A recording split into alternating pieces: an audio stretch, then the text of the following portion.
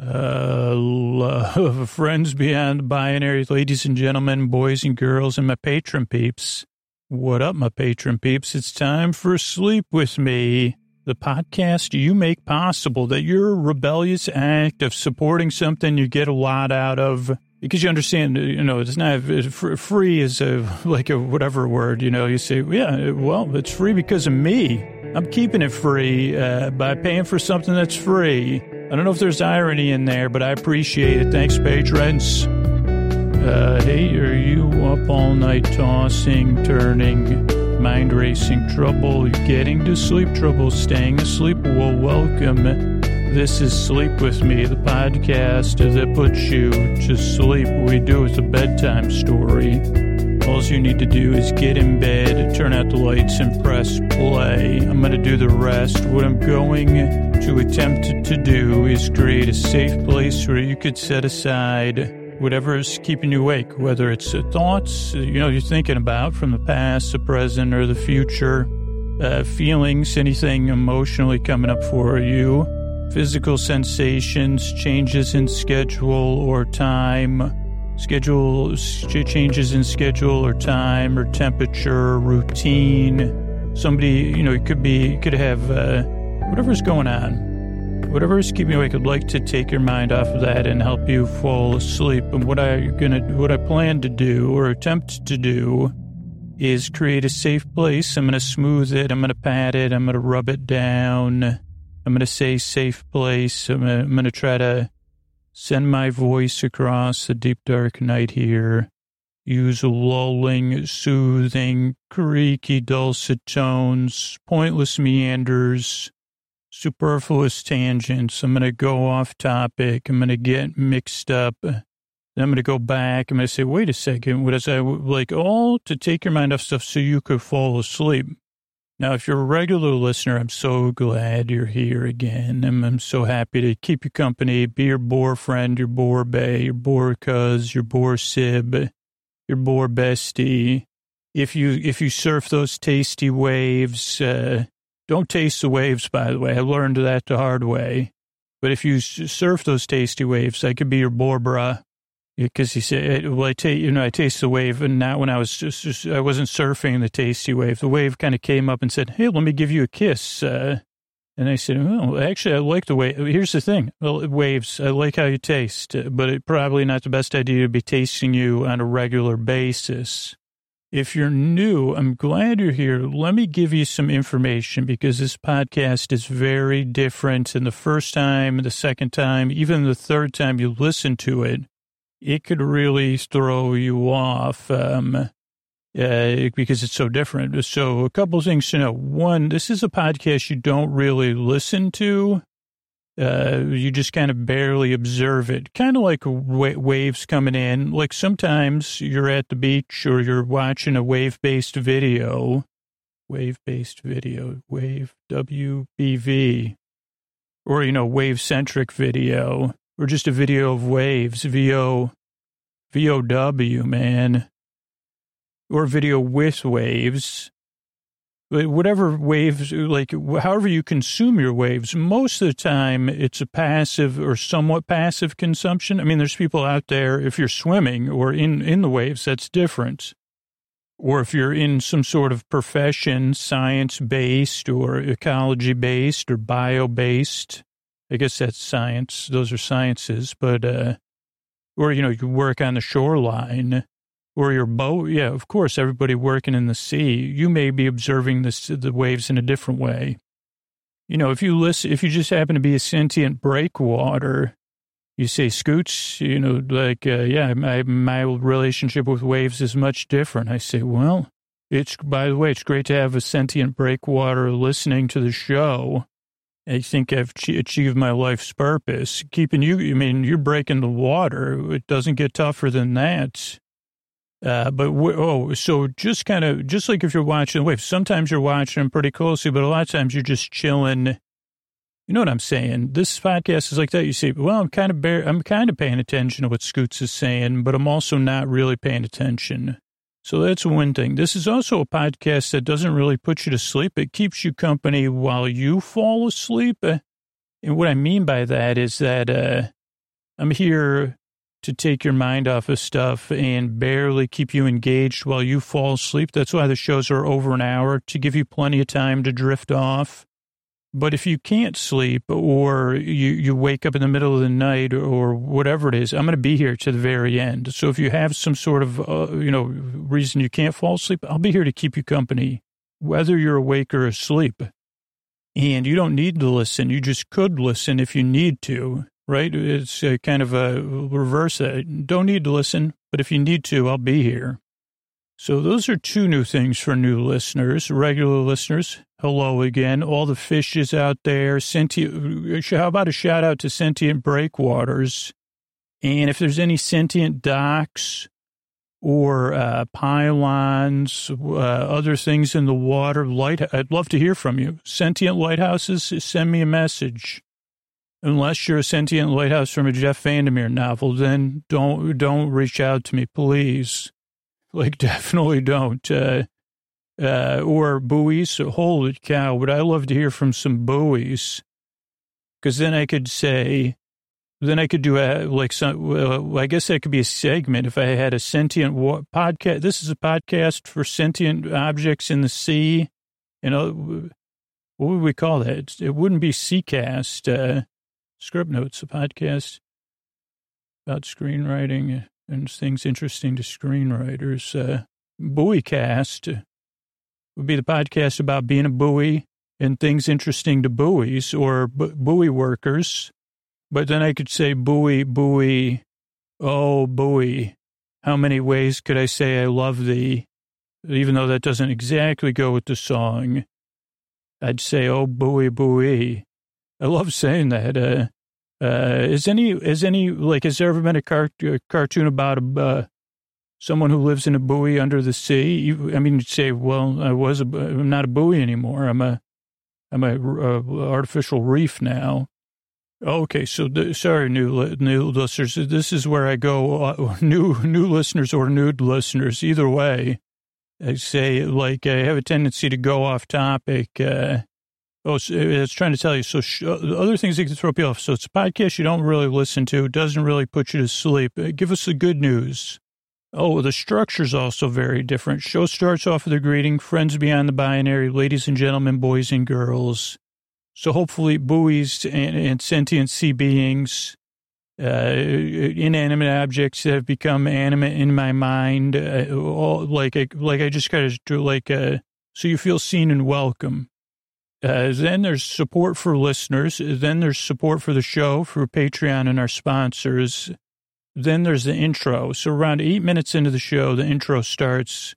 And the intro goes around 10, 12, 15, 20 minutes. It just depends on how long it takes me to introduce the concept of the podcast. But it's basically a show within a show.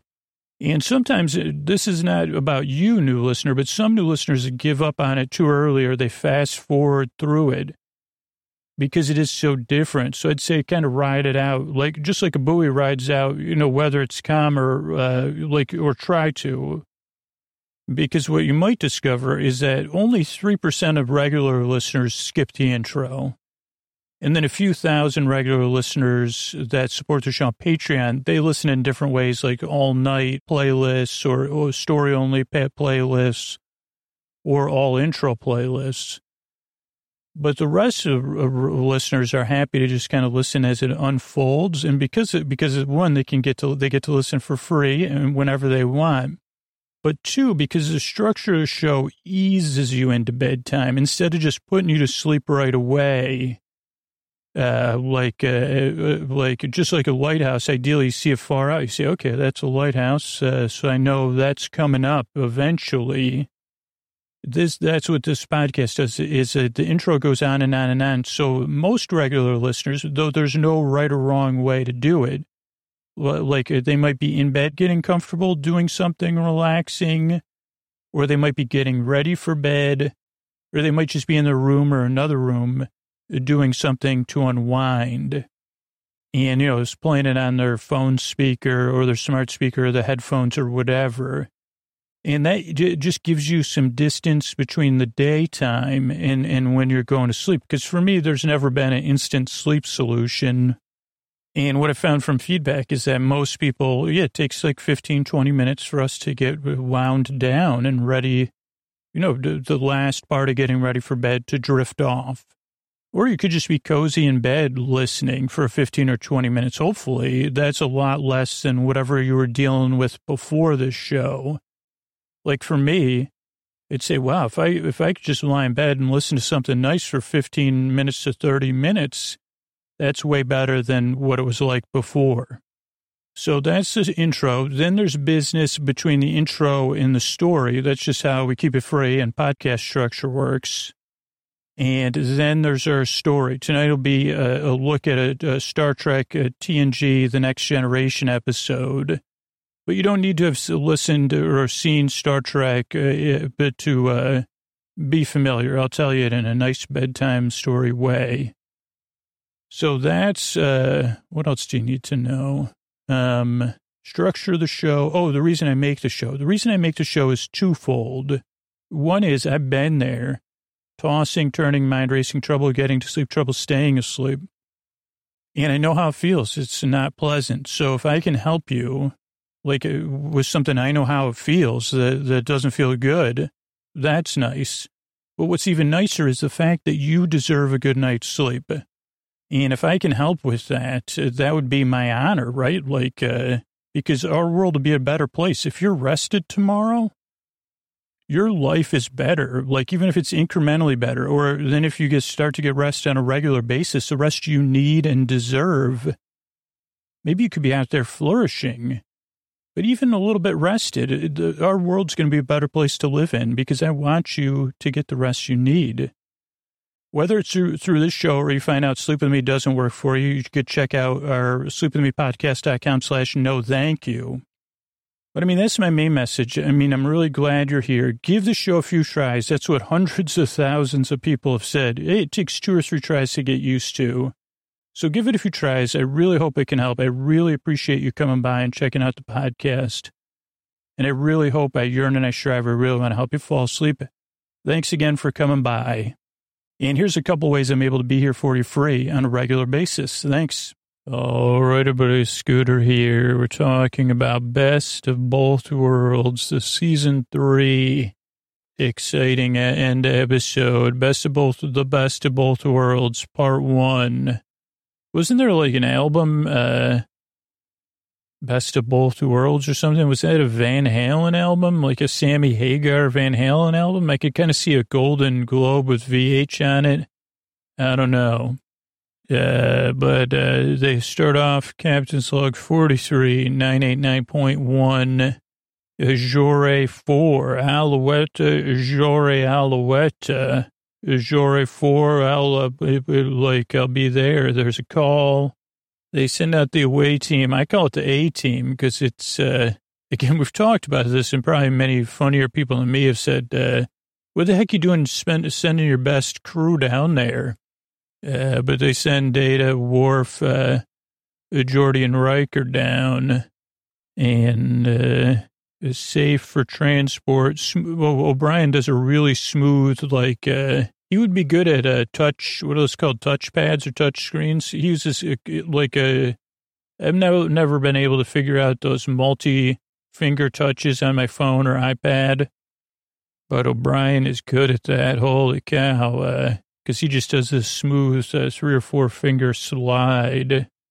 Smooth O'Brien. Rocky Planet, accurate something. Whoosh town, weak crater, whoosh, fade and open. Let's see what the dialogue says. They're at the edge of a crater. They say they're at the center of town, but then they're at the edge of the crater where the town once was. I don't mean to quibble. I guess I didn't have the, what do you call it on there? No, I guess I do have the subtitles. Coordinates verified. You're at the center of town. Riker looks back at the crew, pulls out his, remote control, and they go to the edge of the crater. You see some pipes and some metal, and you say, center of town. Where's the town then? It's just a crater. In this case, they didn't pave paradise and put up a parking lot. They pulled out I don't know if it was a town called Paradise. There's a story for you. A town called Paradise. So you could name any kind of book that, huh?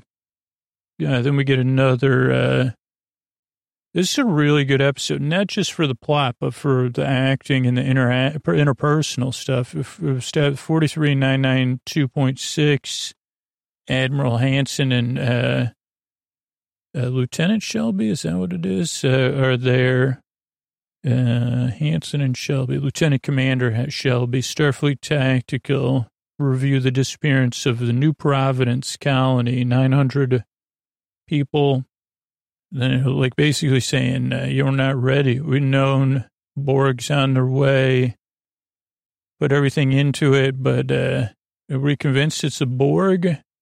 And, yeah, this keeps happening.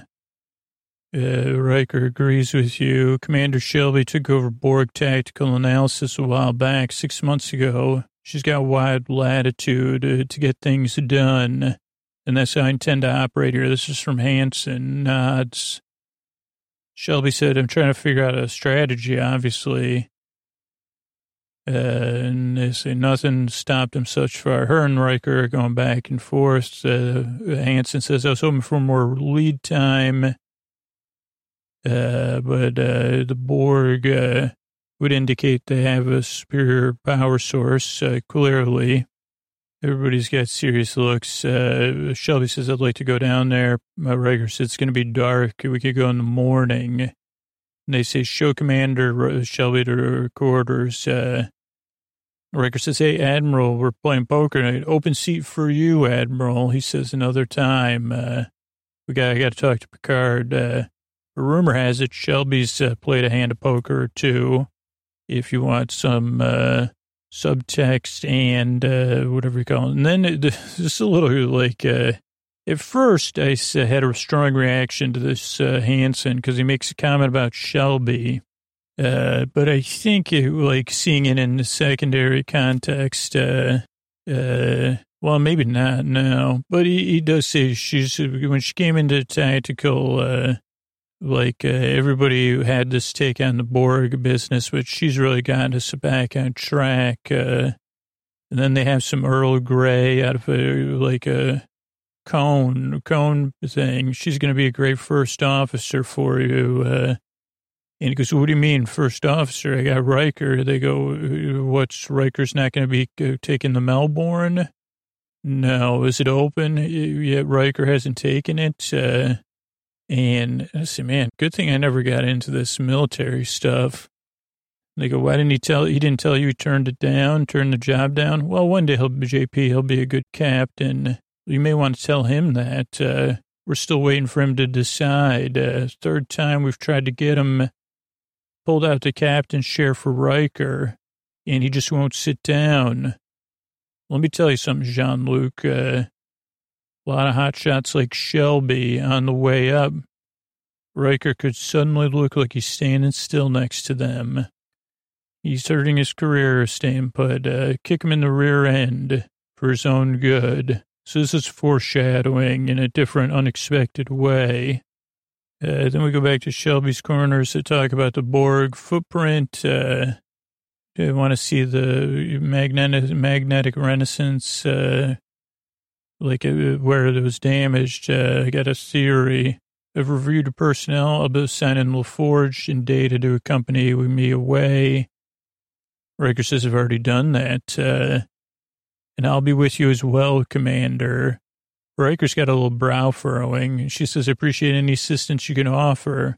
Tell me, is serving the, now they have this kind of breathless Shelby scene. It's interesting that there's this theme, oh, it's so great to work in the Enterprise, which seems like it. She goes, is it as good as I've heard? And Riker says, every bit. She goes, good, because I'm going to convince Picard that I'm the right choice for the job. He goes, which job? And she goes, your job. Riker leans back. She goes, sorry about that. I heard you were leaving. Riker kind of smiles. He goes, you'd be first to know, obviously, since we just met. And then he says, poker, 1,700 hours, my quarters, deck 8. be there. And she kind of looks after him, kind of like, huh. Then let's see. Oh, here's the layout of poker. Shelby, Riker, going in clockwise order. Shelby, Riker, Troy, Data, Geordi, then a space, and then Wes. And it looks like they're playing a game I don't really play a lot of, like some sort of, I don't know what you call it even. Oh, stud. That's what they're playing. Some sort of like 7-card stud. How many cards do they have? Right now they have 4. And they give 5. I guess they're playing 5-card stud. I don't know. Or like where you have 1 whole card. I don't know. I'll watch it play out here. I got to pause now. Wes is a youngster. Oh, yeah. He kind of like even Troy compliments him and he's really showing his youth. Riker bluffs. He pushes Wes out.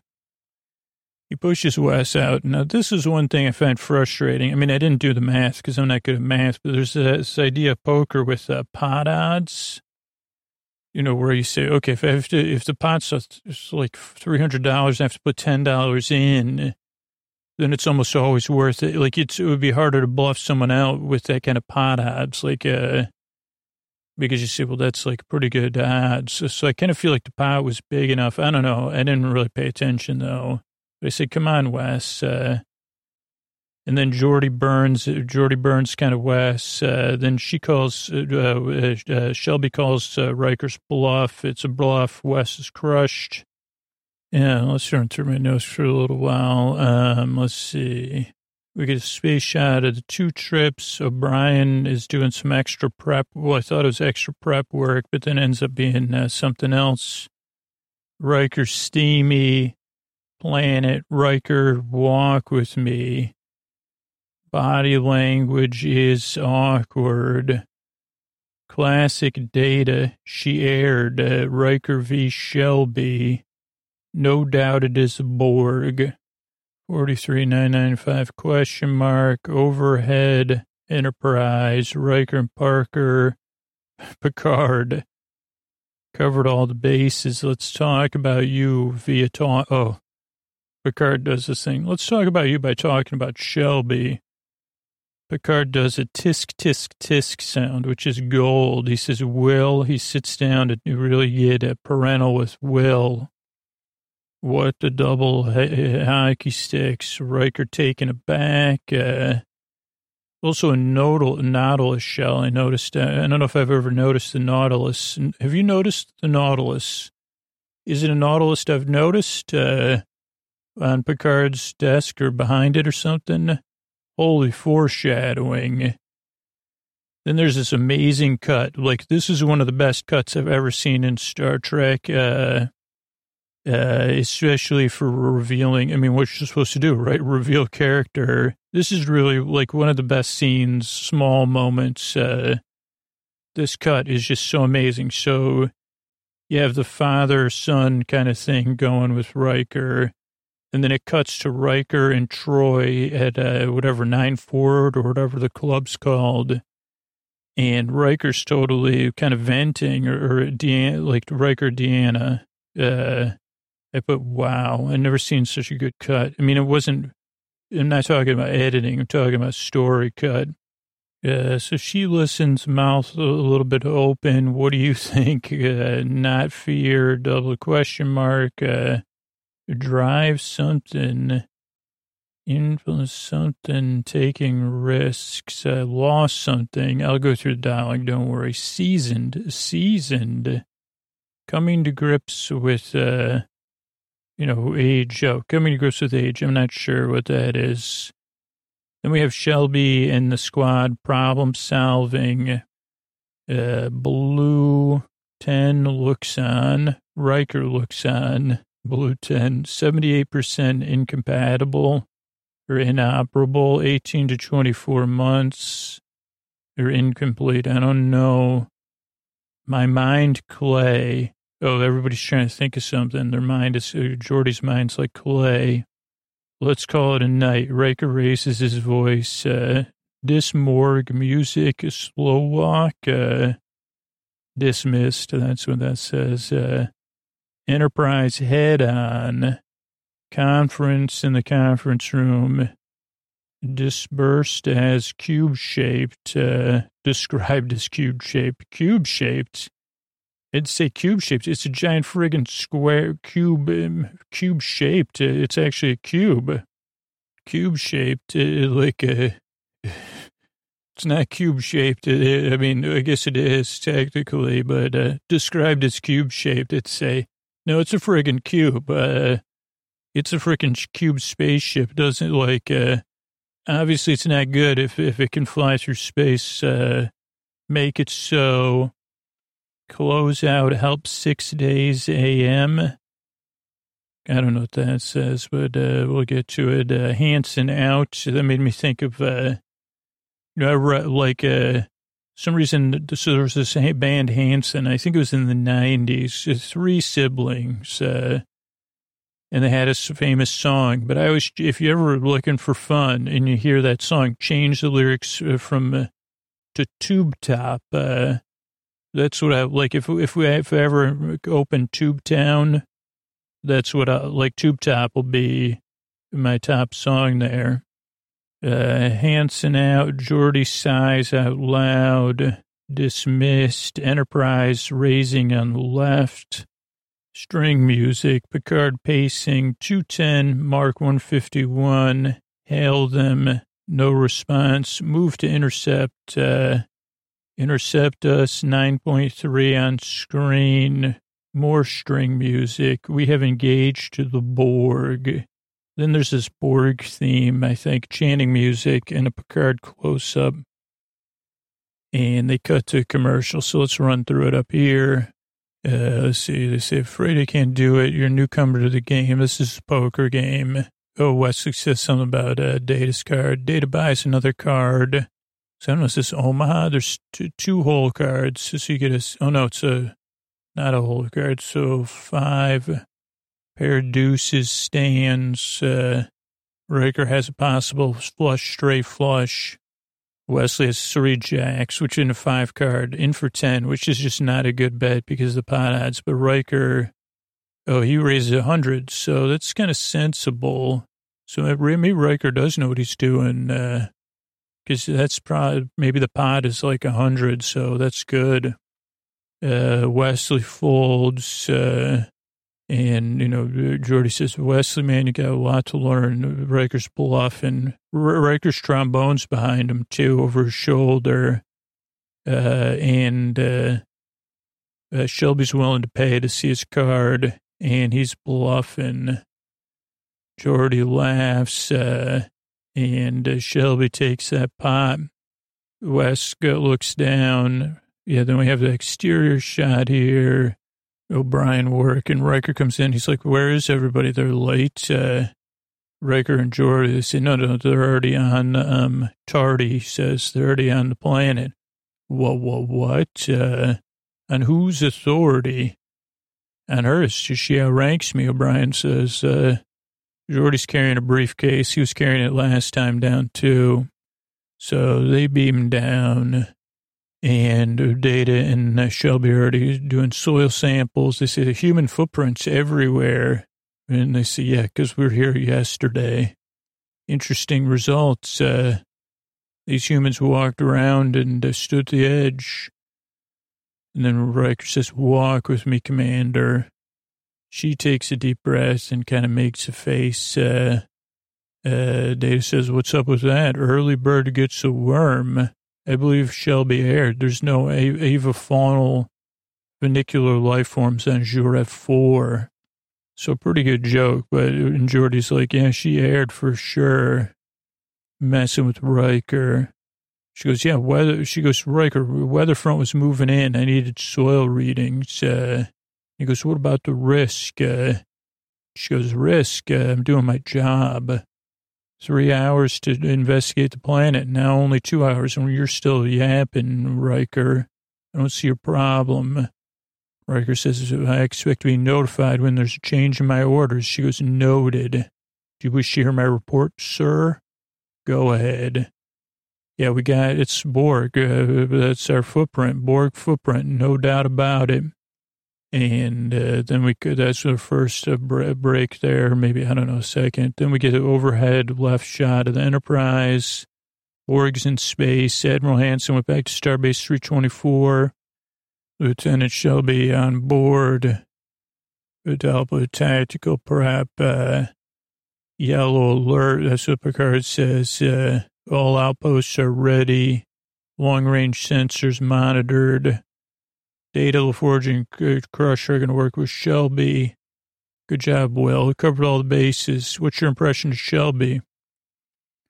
She knows her stuff. Full confidence. Well, she needs some supervision, though. Takes the initiative too quick with risks. Picard tisks. Sounds like somebody I used to know. First officer, maybe. Perhaps. And he says, Will, what up with that? Like, what are you doing here, man? He goes, sir, could be captain of the Melbourne. Yeah, I'm not pursuing that commission. Fine ship, Will. Yeah, not the Enterprise, Captain. With all due respect, you need me now, and I need to be needed. Indeed. But Starfleet needs good captains, foreshadowing. Reconsider your decision. Riker's taken aback. You tell me to leave? I say, look at it objectively, son. Well, you're ready to work without a net. Positive foreshadowing. You're ready to take command. And as you know, the Enterprise will go along fine without you. And then that's when the cut is. And he says, what am I doing? I pushed myself hard, Deanna. Why am I turning these things down? Sacrificed a lot. I don't know why I'm doing this. What's holding me back? She goes, what do you think, very counselor? He says, I don't know. Maybe I'm afraid of the big chair. She goes, nah, not that. He goes, Captain says Shelby's like I used to be, brash, and he's right. Drive, ambition, impatient, risky. What happened to all that with me? I liked that when I was like that. I've lost something. And she goes, well, you're older, more experienced, seasoned. And that's when he says seasoned. You can't say seasoned. That means I have gray hair or whatever. She goes, give me a break, dude. He goes, you haven't lost a thing, Will. You've gained more than you realize, more than words, more comfortable. Maybe I'm too comfortable then, he says. And she goes, you're happy here, happier than I've ever known you to be. Takes a drink, and she goes, a simple question. What do you want, Will Riker? And he says, good question. Then this is when they're brainstorming, like plans for the Borg. Shelby and her crew of Geordi, Data, and Will. Decentralized, redundant power sources. Reasonable conclusion. Each member can interface and function collectively. Their ships are made the same way. You take one day, one out, another one comes in. This ship could, 78% inoperable. It could still operate. And Geordi says, I don't think these new weapons can even be ready in 18 months. And she says 24 months. And they say, anything, Geordi? He says, I don't know. I got to look through these specs, but my mind's clay right now. Will says, mine too. It's past my bedtime. Shelby's like, hey, come on. And then that's when Riker says, call it a night. That's an order. We need to rest. She says, well, I could work with Data. He doesn't require rest. He goes, you require rest. They say, well, what about the Borg? And he goes, I don't want a crew fighting the Borg that are fatigued, dismissed. And they have a showdown. She does a slow walk off, and everybody's making faces. Then we see a head-on Enterprise. Then we have a meeting, a phone call with Hansen, Sentinel Miner 4, freight run, 22 hours and 12 minutes. Starbase 157 was sent out a signal. Then the Lalo something said cube-shaped object.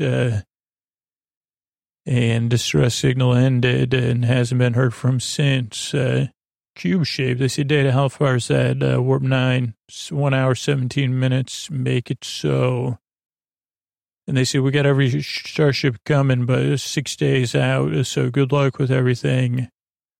Picard says, we'll keep them occupied till you arrive. I know you will. Hanson out.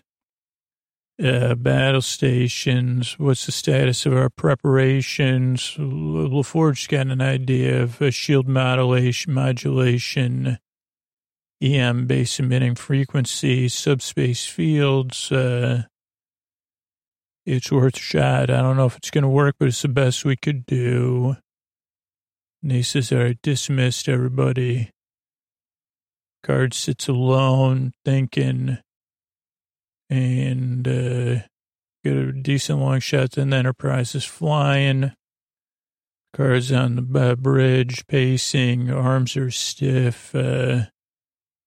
And that's when the console beeps goes, identifying unidentified object, sensor range 210, 151.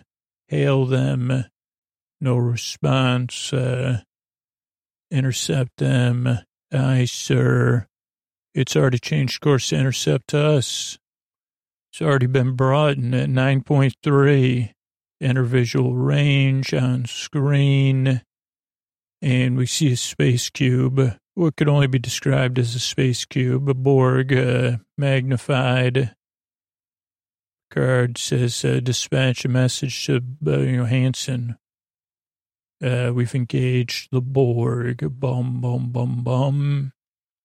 Then we have kind of a face-off, hailed, and we get a call in. Is this the same ship?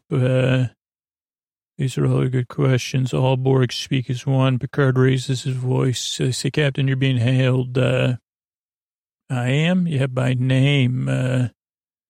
Is it the same ship from J25 data? Uncertain, Commander. Dimensions are the same, though. He says, yo, I'm Captain Jean-Luc, and they interrupt him. Jean-Luc, Enterprise, Commander. This is all the Borg. Lower your shields and prepare to transfer yourself aboard our vessel. If you don't cooperate, we're going to be not happy. And then Picard raises his voice, withdraw immediately, yo. And they say, you surrender yourself, Picard. We got you outmatched. And Picard says, hang up on him. He turns around to Worf. He says, hang up on him. And they say, what the heck? What are they doing? And then he goes back. He says, by the way, we got new capabilities and you better withdraw.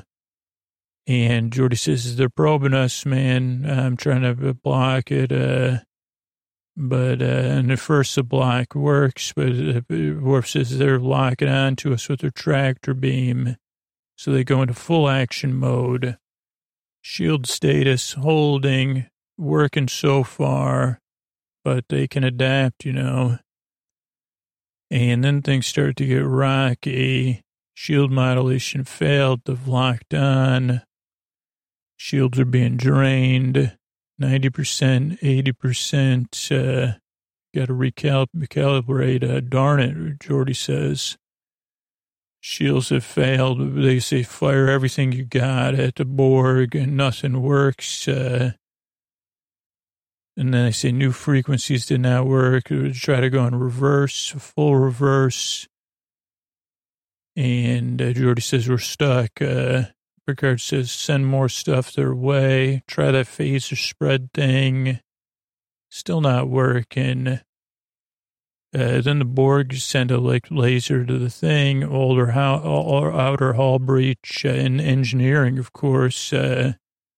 Geordi does a total roll move out of engineering, which is pretty cool. He gets everybody out first. He's the last to go. Seals main engineering. Then they say, fluctuate the things. Don't give them time to adapt. And that actually ends up working. Data takes out the tractor beam.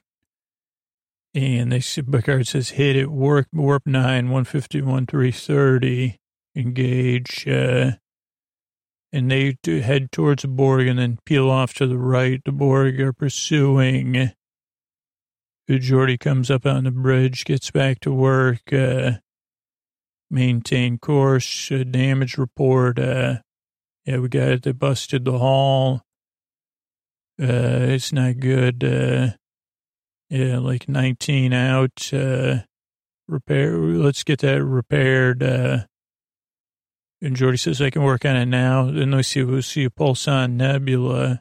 Picard goes, okay, interesting. Who dropped to Impulse? And he steps up to the front. He even says, step aside. He goes, take us into that Pulsar then. And they go into this like purple blue nebula, which is pretty cool. Field's dense. Picard says, steady as she goes. Cool clouds. Analysis of nebula clouds data. Dilithium hydroxyls, magnesium, chromium. Should be a good hideout place. Our sensors can detect them, but they can't detect us for some reason. So they're in this cloud, really good effects or paint, whatever it is. I don't know if it's a painting or what, but really looks good. Enterprise does, oh no, that was already. They're trying to find us. Picard says good because while they're looking for us, they can't bother anybody else. So let's hide out for a while. Then they do a review of the battle. And they say, okay, what worked and what didn't? Let's watch it in slow-mo. 2% drop in their power for an instant, system-wide, in the high band. Data says maybe they're vulnerable to that. They said, well, we got to generate a burst of power in that same frequency. And I mean, a lot, Geordi says. They say, how do we do that? Will says, main deflector dish. It could do that, but one slight downside. It would also mess up the Enterprise. Will says, what if we could do it from a distance or something? Shelby says, maybe. But let's retune the phasers for the time being. And Will says, I'll talk to the captain. And Shelby says, maybe we should split the ship up. And Riker says, too much of a risk. And she goes, well, I'd like to talk to the captain. And he goes, I talk to the captain. And he goes, that will be all. And he goes a little bit too far, I think, there. And Shelby and Data walk off. And he says, Geordi, you got to work on that deflector. Going to take a day or two. And they say, well, she's a formidable presence, but I'm convinced she can help us, Geordi says. And Riker says, don't worry about it, okay. Then Will rings to Picard's door. Shelby's already in there. Says, come on in, number one. Commander Shelby was telling me of your concerns about her plan. And he goes, sorry about that. I told her chain of command. And he goes, yeah, I agree. Not the time to discuss that. But maybe it's an idea. We may be required to take greater risks down the road. So maybe fall back to that plan. And he goes, make the preparations. Now Riker's not happy at all.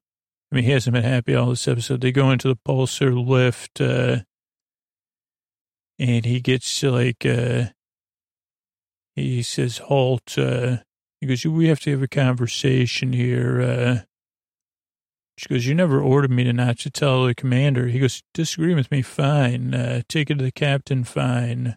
But through me, goes, you run an end around me, and I'll snap things like a rubber band on a first-year cadet. She goes, can I speak frankly? You're in my way. He goes, really? That's tough. And she goes, you just play it safe. And I suppose that's why you're comfortable being in the shadow of a great man. And she goes, take me to deck 8. And he goes, Will says, when it comes to the ship and crew, you're darned right I play it safe. And then she says, if you can't make the big decisions, make room for someone who can. He kind of glares at her, but she walks off. And then we see, like, kind of zoom on, like, stressed out Will.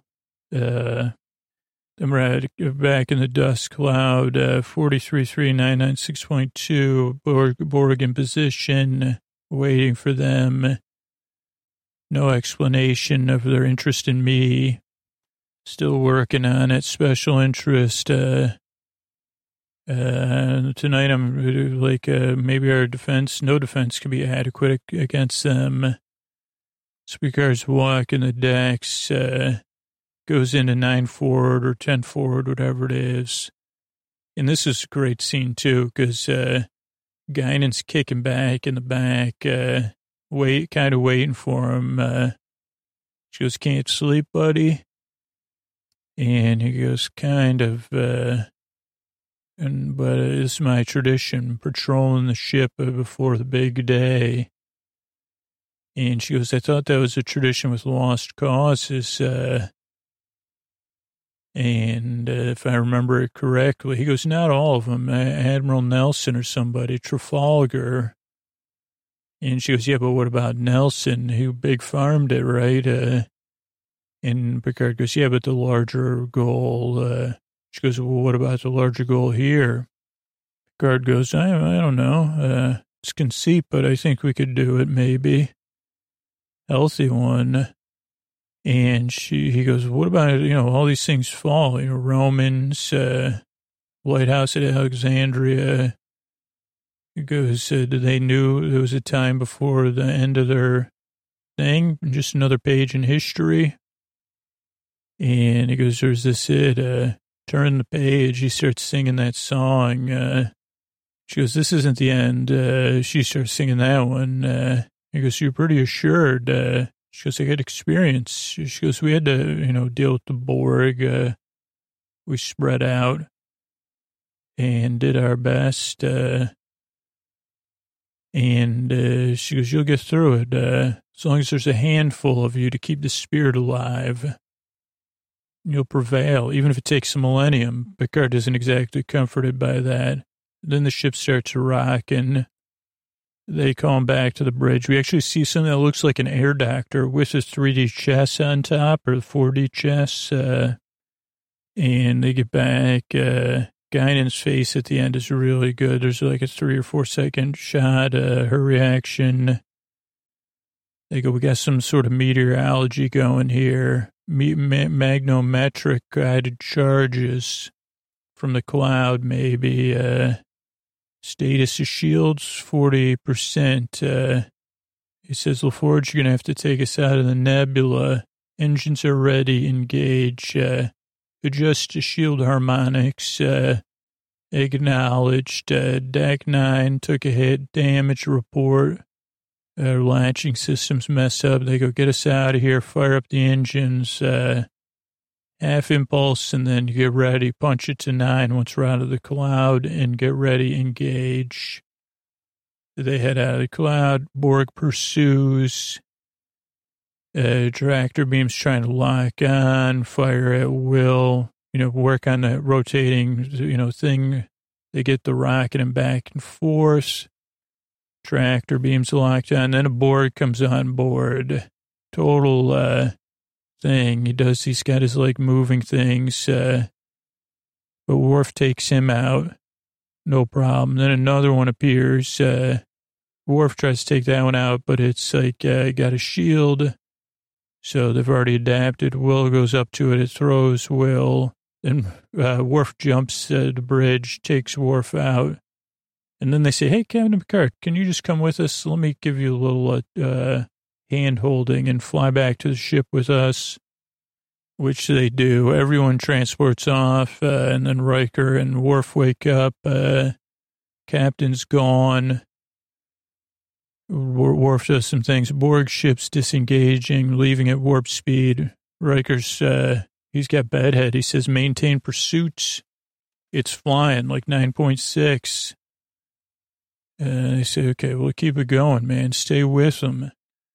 They say, "O'Brien, can you find the captain on that ship?" "Nope, some kind of interference." And they say, "Okay, everybody, let's talk. Direct course, sector, they're headed towards the Terran system. Sector 001, Earth. And there's a zoom on Riker. Then we see Picard on board the Borg ship.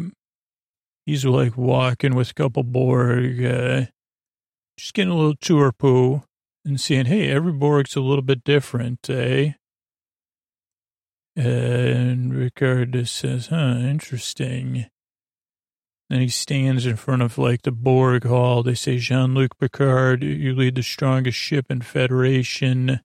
You speak for your people. He goes, no, I don't. I'm resisting you. And they say strength is irrelevant. Resistance is futile. We're improving ourselves with your distinctiveness. And you're going to have to adapt. Picard goes, impossible. We believe in self-determination. They say freedom is irrelevant. Determination's irrelevant. Comply. Picard goes, we don't comply. We big farm. They go, big farm is irrelevant. Archaic culture is authority-driven. We're going to introduce you to our society. And you're going to be the human voice that speaks for us in all communications, just like SIRI or ALEXA. Then we see Enterprise racing after the Borg ship. They're headed into our defenses. But we won't be able to keep up for much longer. We got about 3 hours. We can keep up with them. 2 hours, 40 minutes and 3 seconds. Deflector's almost ready. I'll get it done, Geordi says, but we're going to have to slow them down to do it. And we won't be able to use the warp. And then Riker says, well, I'm going to go over there and get the captain back. Crusher, he goes, you and Geordi work on it. Shelby, you're in charge of the ship. Data, Worf, Doctor, you're with me. Shelby goes, well, I should go. And Picard goes, or Riker goes, that's my orders. And then Troy says, actually, no, it's inappropriate. Beverly's watching the whole time in the back. She goes, you're in command of the Enterprise. That's too risky. Your places on the bridge, William Riker. So Riker gruffs it. He says, Commander Shelby, you'll lead the away team, I guess. Make it so. She goes, darn tootin'. So she heads off with the away team. Riker kind of sits in a grouch, just close up on him. Then we get a first officer's log. Yeah, we're pursuing the Borg, core of the Federation. This is not good. Worf is like, I got the phasers tuned up. So it's Worf, Data, Beverly, Crusher, and I keep wanting to say Pulaski, but Shelby. And they said, what are we going to expect? The Data goes, well, it's different. They ignored us when we were there last time. So I don't know. I don't think they care about us. They don't consider us anything. Shelby goes, until we start interfering, then we'll see. They head out to energize out. Beverly puts her hands behind her back. I thought that was cool. Not the whole time, though. They get 58 minutes. You got to slow them down somehow. No one's necessary risks. You got that? And then they say, okay, we're ready for transport. Shelby out. They go into the Borg ship. They do some scanning. It's inconclusive. There's a lot of lights pulsing up and down. Cloud walking. And we see a lot of the different Borg beings. They're kind of trying to find, like, what they could do. And just getting a lay of the ship, looking up at the lights, walking tentatively. You got tricorders, they got beamers, a couple Borg walk by. They look at them. I mean, Beverly Crusher's like, what in the heck? She says, would you believe it? Oh, she goes, oh, wait a second. There's these nodes up on the ceiling. And they say, yeah, those are waveguide conduits. That's what allows them to work collectively and perform ship functions, not wireless. They go, if we could take some of these out. And then Crusher goes, what if we see this from the furry friend's point of view? And Data says, interesting metaphor. He goes, yeah, if you have to, you got some fur, you got to comb it. Everyone says, what? And they say, to slow them down. Oh, okay. If they have to comb their fur, they'll have to slow down the ship. So they keep looking. They find more of the nodes that are distribution nodes, which are green, versus the other nodes, which are red. Then Worf finds the captain's communicator. They try to call him. He doesn't answer. The Worf says, I think I can locate it this way. Then we go back to Riker's on the call with Hansen. They go, we got everybody at Wolf 359 podcast shout out right there. Check out Wolf 359 podcast. They say, yeah, 22 minutes, bring them out of warp. We'll do what, we'll do what we can before we disengage. What about Picard? No idea, nothing. And then we go back to the ship. They're tracking it down, and they find this giant drawer. And Worf says, in here, and the only thing in the drawer is his shirt and his communicator, maybe his pants. I don't know. I didn't look. It's coming up right now. Let's see. Maybe his pants are folded underneath it. No, just his shirt and his communicator. They say, oh boy, Shelby to Enterprise. We found the uniform and the communicator. We're going to keep looking. Geordi and Will come up. We got it. We're ready. They go, we're going to have to clear out parts of the ship. This is really good teamwork. Troy says, I'll handle that. And this is 17 minutes. Get him out of warp to the away team. Shelby out. She says, okay, let's get rid of these nodes, which are just like, transmission hubs or something. They're pyramidical. Data takes a shot at it. He needs Worf's help. Kind of like Ghostbusters. It takes two of them. They take one out, lights go out, they go back on. But then some of the Borg, then they take another one out. The Borg have to leave their workstations to go work on it, I guess. So let's see, they took two out, so then three out. Very dramatic. The ship has to go to impulse. They get ready. They start diverting the power to get us within 40,000 kilometers, match velocity, arm the sequences and stuff. Get ready, get your modulations. Then we're back on the Borg ship, and get a little action sequence. Data has to say goodbye to one Borg, then another Borg. Worf goes, then three, then four. Shelby says we're encountering resistance 5, 6, 7 Borg, and then they adjust to get the shields. So pretty long action sequence. And then we see, after they take out the seventh one, the one has the shields. So they start approaching with shields. They say, okay, they're adapting. We're going to have to get out of here. And Beverly sees Jean-Luc Picard's profile. He turns, Shelby gasps, Worf, has a pet voice, almost like he says, Captain.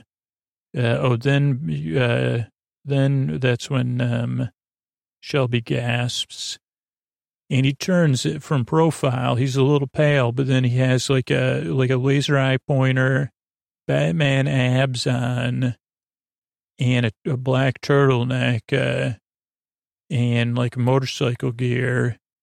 And Worf goes to talk to him, and he gets he bumps into a shield, and then they say, get us off the ship. And they beam him back. They go to the bridge, and they say, the captain, we were unable to retrieve him. He's been altered by the Borg. Riker says, altered, and then Worf says, he is a Borg. Shelby goes, we can go back with more people. We'll get him out of there. Geordi goes, we're ready, and they're getting ready to start the ship again. They're restoring power. Riker has to say, he goes, is it ready? And they go, it's ready. And they go, but Picard's on the ship. We might be able to get back. He goes, this is our only chance. If they go back into warp, we can't do anything. Even Shelby's like, what about the captain? He goes, we don't have time. Prepare to fire. She goes, call Hansen. And he goes, belay that order. He goes, there's no time.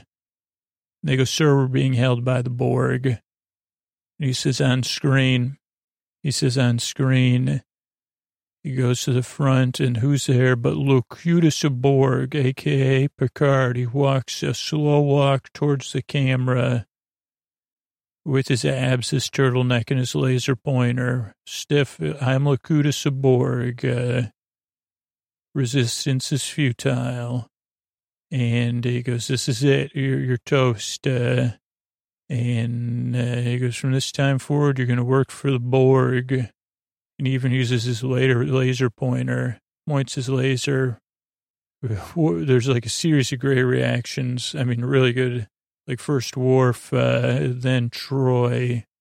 Before that, there was a couple other reaction shots. Riker, Shelby. Riker takes a breath. We see his steely eyes. He goes, Mr. Worf, laser it up. And the episode comes to a close. But don't worry. We know, I'll just tell you, it's going to be fine. So don't worry at all. Plus, Locutus is a cute little thing. So and then everybody took a little break and got cozy. They had a sleepover in 10 Forward where they had some Simone. What are they called? Not Simone's. What are those things called that you make with the marshmallows and the samosas? And no. Why can't I even think of those? You have them. Whatever those things are called that you have. I don't like them, so that's why I can't remember the name of them. I don't know. Why don't I like them? Because graham crackers are a little dry for me. I don't eat a lot of chocolate. What are those called? Samosas? They're not called samosas. S'mores, that's what they're called. So we'll be back soon with some more of this two-parter. Good night.